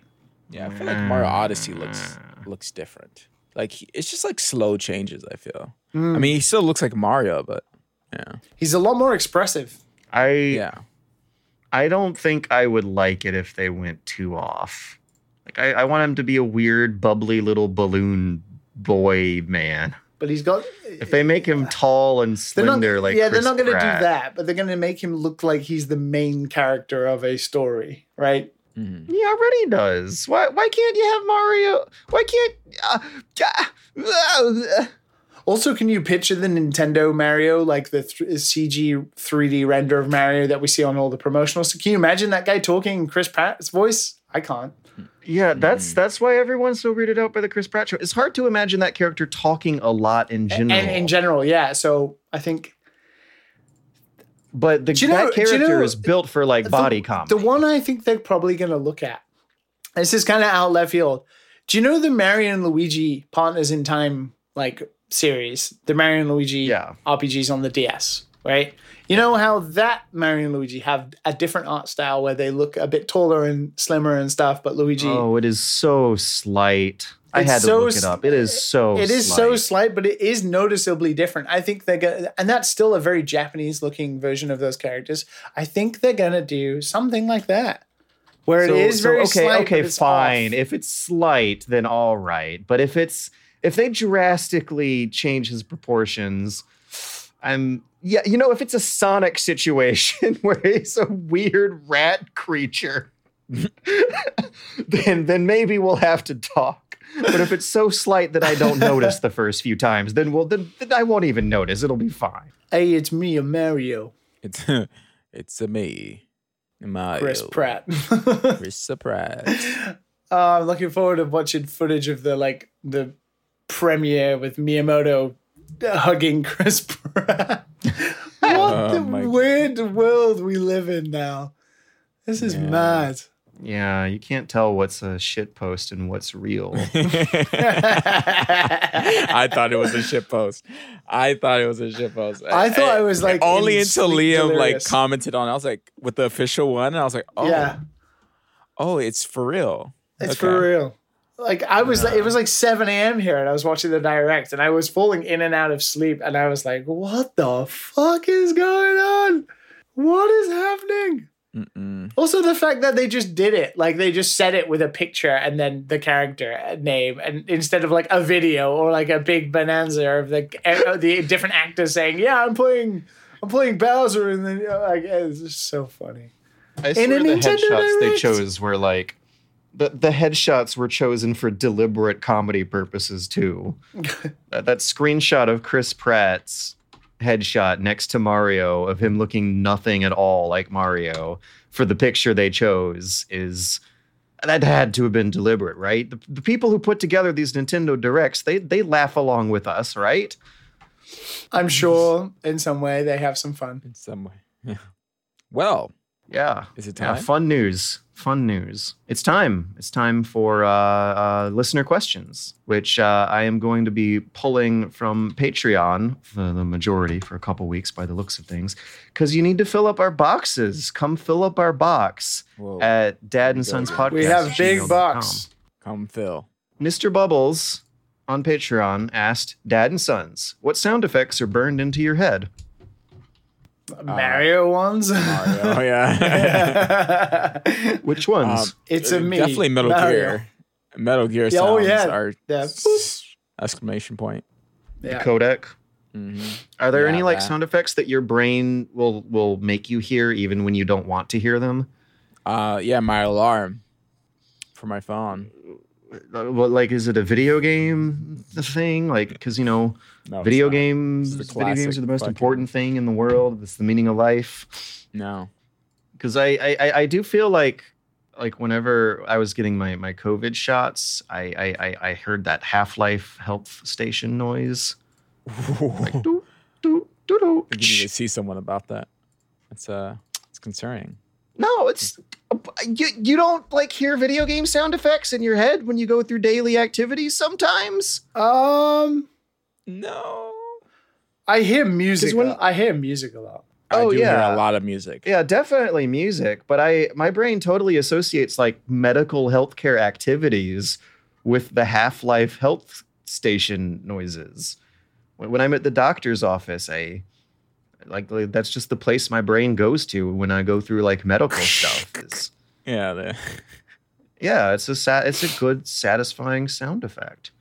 And there's also the very well documented phenomenon of having Tetris dreams. And sometimes when I fiddle with things like this toenail clipper I'm fingering in my hands right now, my brain will imagine a Tetris rotational noise. Podcast. George. I didn't mean it in a sexual. I'm just fiddling with the toenail clipper, just spinning it around to keep my fingers occupied. It's okay to be alone, George. It's just too much of podcast, that is a bad thing. But yeah, is this just me? Is that how big of a weirdo I am? No, I'm pretty sure some people. Yeah, I think association. Yeah. I think I just listen to music more than I play. Yeah. Play video games. Maybe this is the difference between someone who has a brain more tuned to music and someone who doesn't. Possibly. Is that the sound effects stick in my memory harder? Yeah, I think of video game music like all the time. That I do for sure. That is an interesting phenomenon. I've never, talked about it before. I've never even thought about it before. But I think based on our conversation, I think we just discovered that there's a lot more sound effects that like my brain will go to make my activities more interesting. And you guys do that with music. And I am the one who's always had a harder time appreciating music compared to you two. That is fascinating. Huh. Next question. Alan Y says, hello, dads. I just finished my first Prime Trilogy playthrough, and I was floored with how much I enjoyed the exploration. Ooh. Considering that 2D Metroidvanias are some of the most popular indie genre of all time, why haven't the Prime games been a source of similar inspiration? Because making 3D games is way harder than 2D games, my friend. That's it. But there haven't even been any like shitty Unity clones of. Well, you've got like Anodyne and stuff like that. That's kind of not maybe inspired by those, but can give off similar vibes. But Prime's a double A, triple A video game. It's very hard to replicate that kind of thing. I also feel like Subnautica is the closest experience you can get in the lower budgeted world to a Prime game, and it still looks and plays nothing like. I mean, I just said it still plays only a little bit like Metroid Prime. But yeah, they did that in Unity. It took years and shitloads of money and was in early access forever. But that's like the one I can think of is Subnautica, like first person exploration game where the focus is more on the exploration than the combat. But also, I feel like the control scheme of Metroid Prime is a huge roadblock. Like, the reason why scanning feels cool is because you're not just pointing and clicking on stuff with either the GameCube controller or the Wiimote. Doing that with a mouse and a keyboard is something where the repetition grinds in if you do it too much, which is a problem Subnautica was having.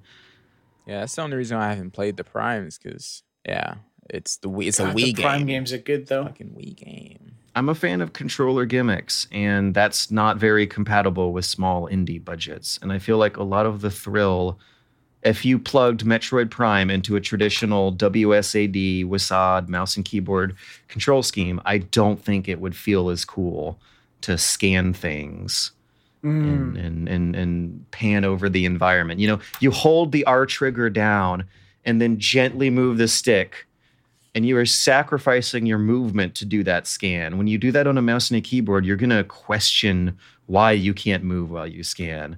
And you're going to quickly whip through environments and speed through the game. And it's not going to feel as slow and deliberate and immersive.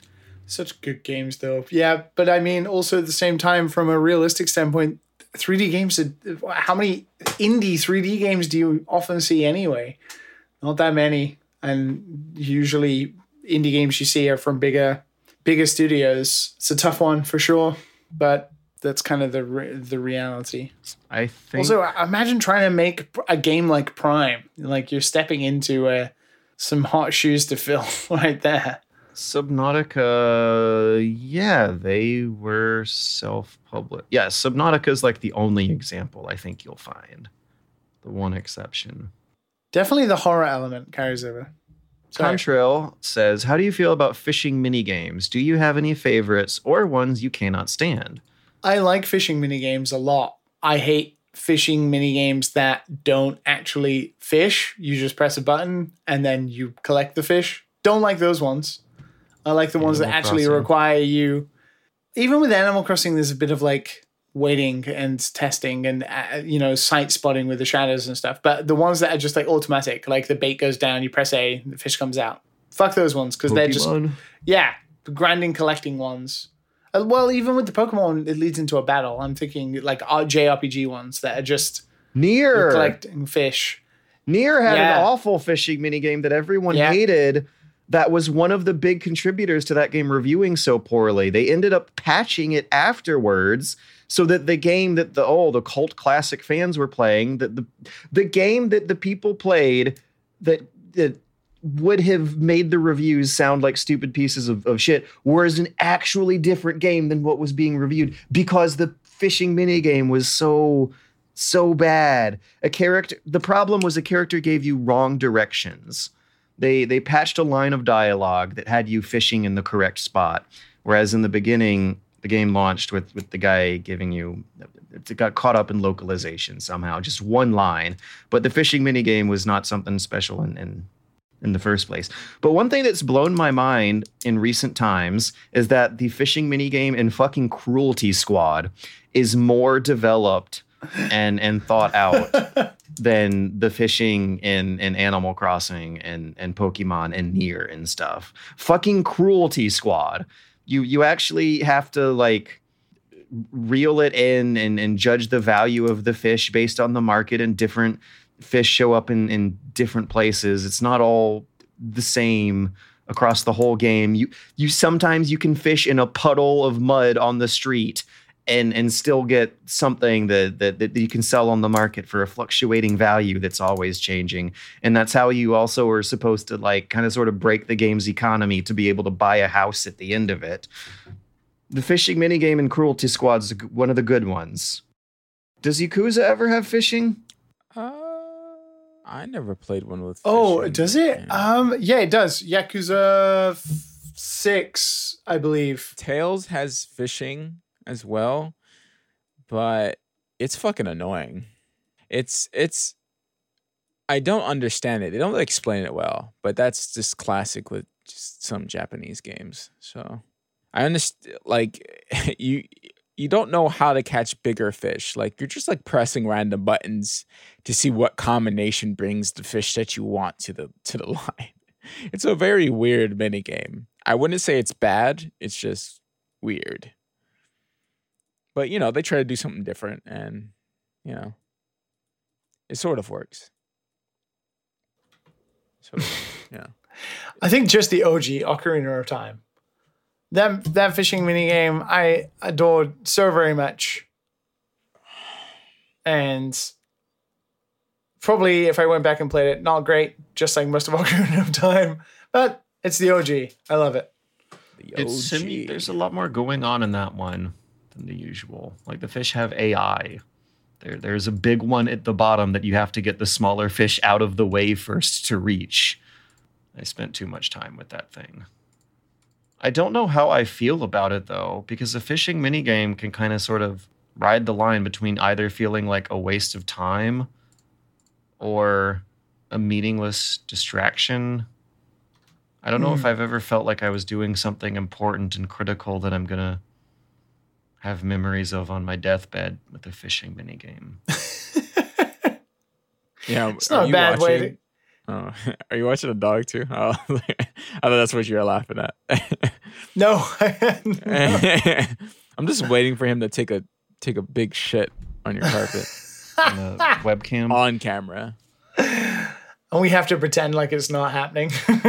Yeah. It might, dude, if I hadn't taken him out this morning, that could have happened. Anyways, Eddie's bladder is empty. I very diligently walk my dog. Thank you very much.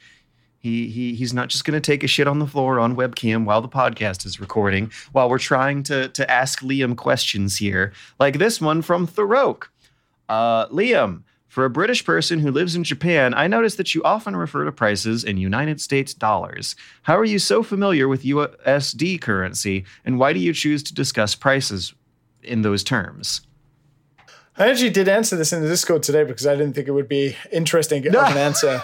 But Fuck me. I mean, maybe it is interesting because I don't thought really it was think interesting. Yeah, I don't think in pounds at all anymore. I don't. When I first arrived, I couldn't make heads or tails of yen.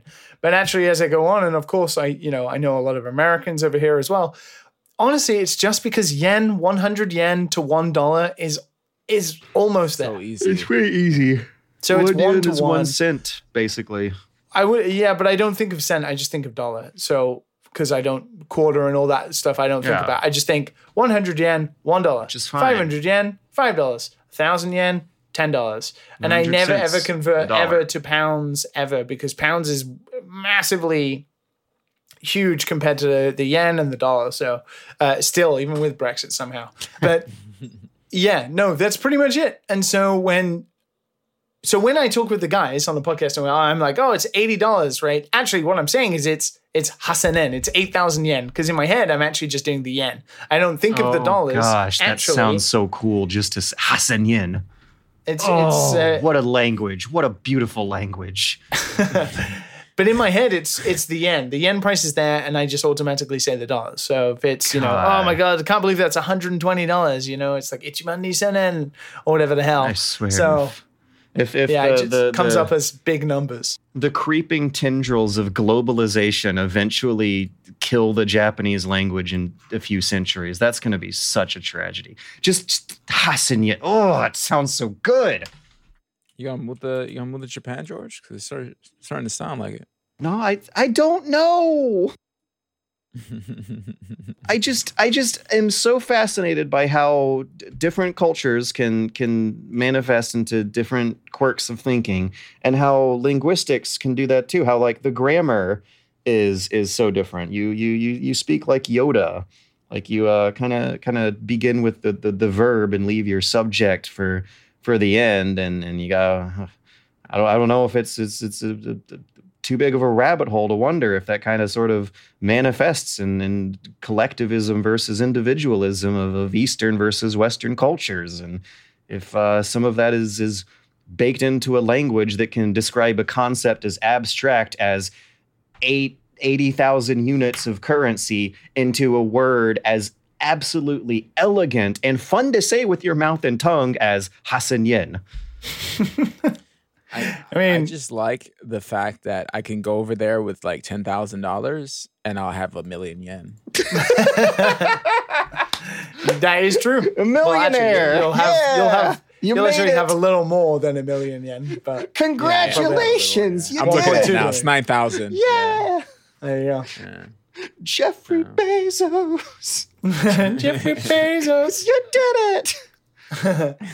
Put you back into it. I barely know any Japan whatsoever, but I did get to the numbers, and it was way less complicated than I thought it would be.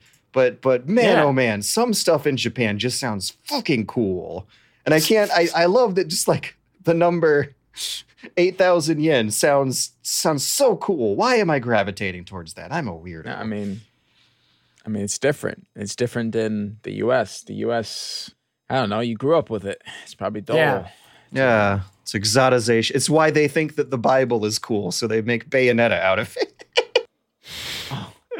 Oh. Yeah, I mean, Bayonetta is way cooler than the Bible, let me say. Yeah, I don't know if there's any similarities though. It's just literally just heaven and hell that they're heaven or hell. Paradiso and let's rock. No, Bayonetta is like actually sourced. The angels you fight are descriptions in the Old Testament angels, not the Greek New Testament stuff really? where they're like beautiful buff people in robes. But in the Old Testament, when the Hebrews were like barely surviving in the desert, coming up with their mythology, they were visualizing rings of eyes in the skies watching them. They were visualizing really abstract, weird things that is the primary source material for a lot of monster designs in Bayonetta, specifically the wheels of eyes. It's the wheels of eyes that always gets people. When you think of angels, you think of a hot, sexy, almost naked person wearing flowing white Greek robes, right? Yes. And that's kind of how you can tell the New Testament is more of a Greek thing than the Old Testament is. That is so eye-opening. Yeah, I mean, really, it does totally change your perspective on pop culture, and this Project Eve game that's coming out is totally a product of the same thing. Like when you're watching Japanese media and you see like weird eye creatures or giant cathedrals that they just like love putting so much detail into, that's exotization from the other side. Like that is the opposite of me thinking that the language sounds cool and beautiful and you know, like why you kill God at the end of so many JRPGs is because of how different their concept of institutionalized religion is, and how fascinating they find that history when when learning about the West. That's probably why That's how different religious history has gone on the different hemispheres. It's probably why a lot of kids like Japanese games. Mm-hmm. Killing God at the end. Oh, and it's like it's weird. It's weird that like the whole like RPGs in general. It's just like we kind of gamified being poor and just like building yourself up to being able to kill the highest creature. I don't know, the toughest creature. It's like, oh, I've made it. Yeah, you did it. Like, I come from a small town with nothing. All I have is 10 gil, and now I have all this armor and a house, and went on all these travels around the world, and now I'm gonna, destroy God. Kill God. And kill God because God never gave anything to me. It's so weird. It's so weird. Yeah.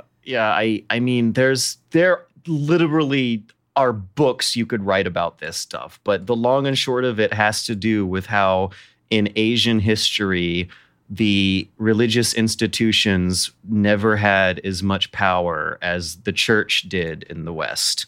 That there wasn't like a schism where between the pagan times and the Christian times, where there was like infighting within the religious authorities that ended up separating the church from the state, while also fueling a whole lot of justifications for wars and stuff. The history of religious institutions fighting wars and controlling people with big power is totally different over there compared to here. And that manifests in the JRPGs, where institutionalized religious weirdos are the bad guys, and the final boss is some sort of god. I love how we went from British currency to Japanese currency to then killing God, which I feel like is the pathway of most JRPGs and how stories start and end in JRPGs. Yeah. Oh, look, I finally got a coin from the good sir. Now I'm killing God. Yeah. Man, I wish more games did religion like Morrowind did religion, where there's religious characters. It's always Morrowind with you. Who are telling you that you're fulfilling an ancient prophecy if you follow their directions, but if you disobey them, then they start questioning whether or not you're following the prophecy or if you were just prophesized to disobey their orders. Like it gets into the irony of how the pagan religious authorities in the ancient world would justify things like sacrificing your farm animals. It's not that sacrificing your animals to the god made your farm more profitable. It's that the farms that were already profitable enough to have livestock they could sacrifice were the ones that were already doing better. Not like there's inductive logic to what? We got to wrap up. Yeah, we do. It's time for New World, baby. All right, Matt's going to go play an MMO. I'm going to go play Deathloop and a Metal Gear Solid parody. And you guys will get to hear and see a lot of that. I'm going to go to bed. And Liam's gonna sleep and work on his own game that we will all be playing in a few months' time. Thank you, No pressure. Canley. No pressure. Thank you, Canley. Thank you. Shit. It's called Curse to Golf. Wish list on your Steam library. Oh God. Was that sarcastic or genuine? I can't tell. Social Hopefully, anxiety. Definitely wish list it. Definitely. Yeah, you won't have to pay $60 on launch. It will be $60. 65 actually. Fucking swear, Liam, if this game's actually $60, I'm gonna freak No, is out. it? Fuck. No, God, no. God. Nobody. I can't imagine anybody selling a pixel art game for more than $30 these days. Oh my God. Oh God. I'm so the sweat dripping down. What a weird position to be in. Is this what they warned me about in school? I don't know.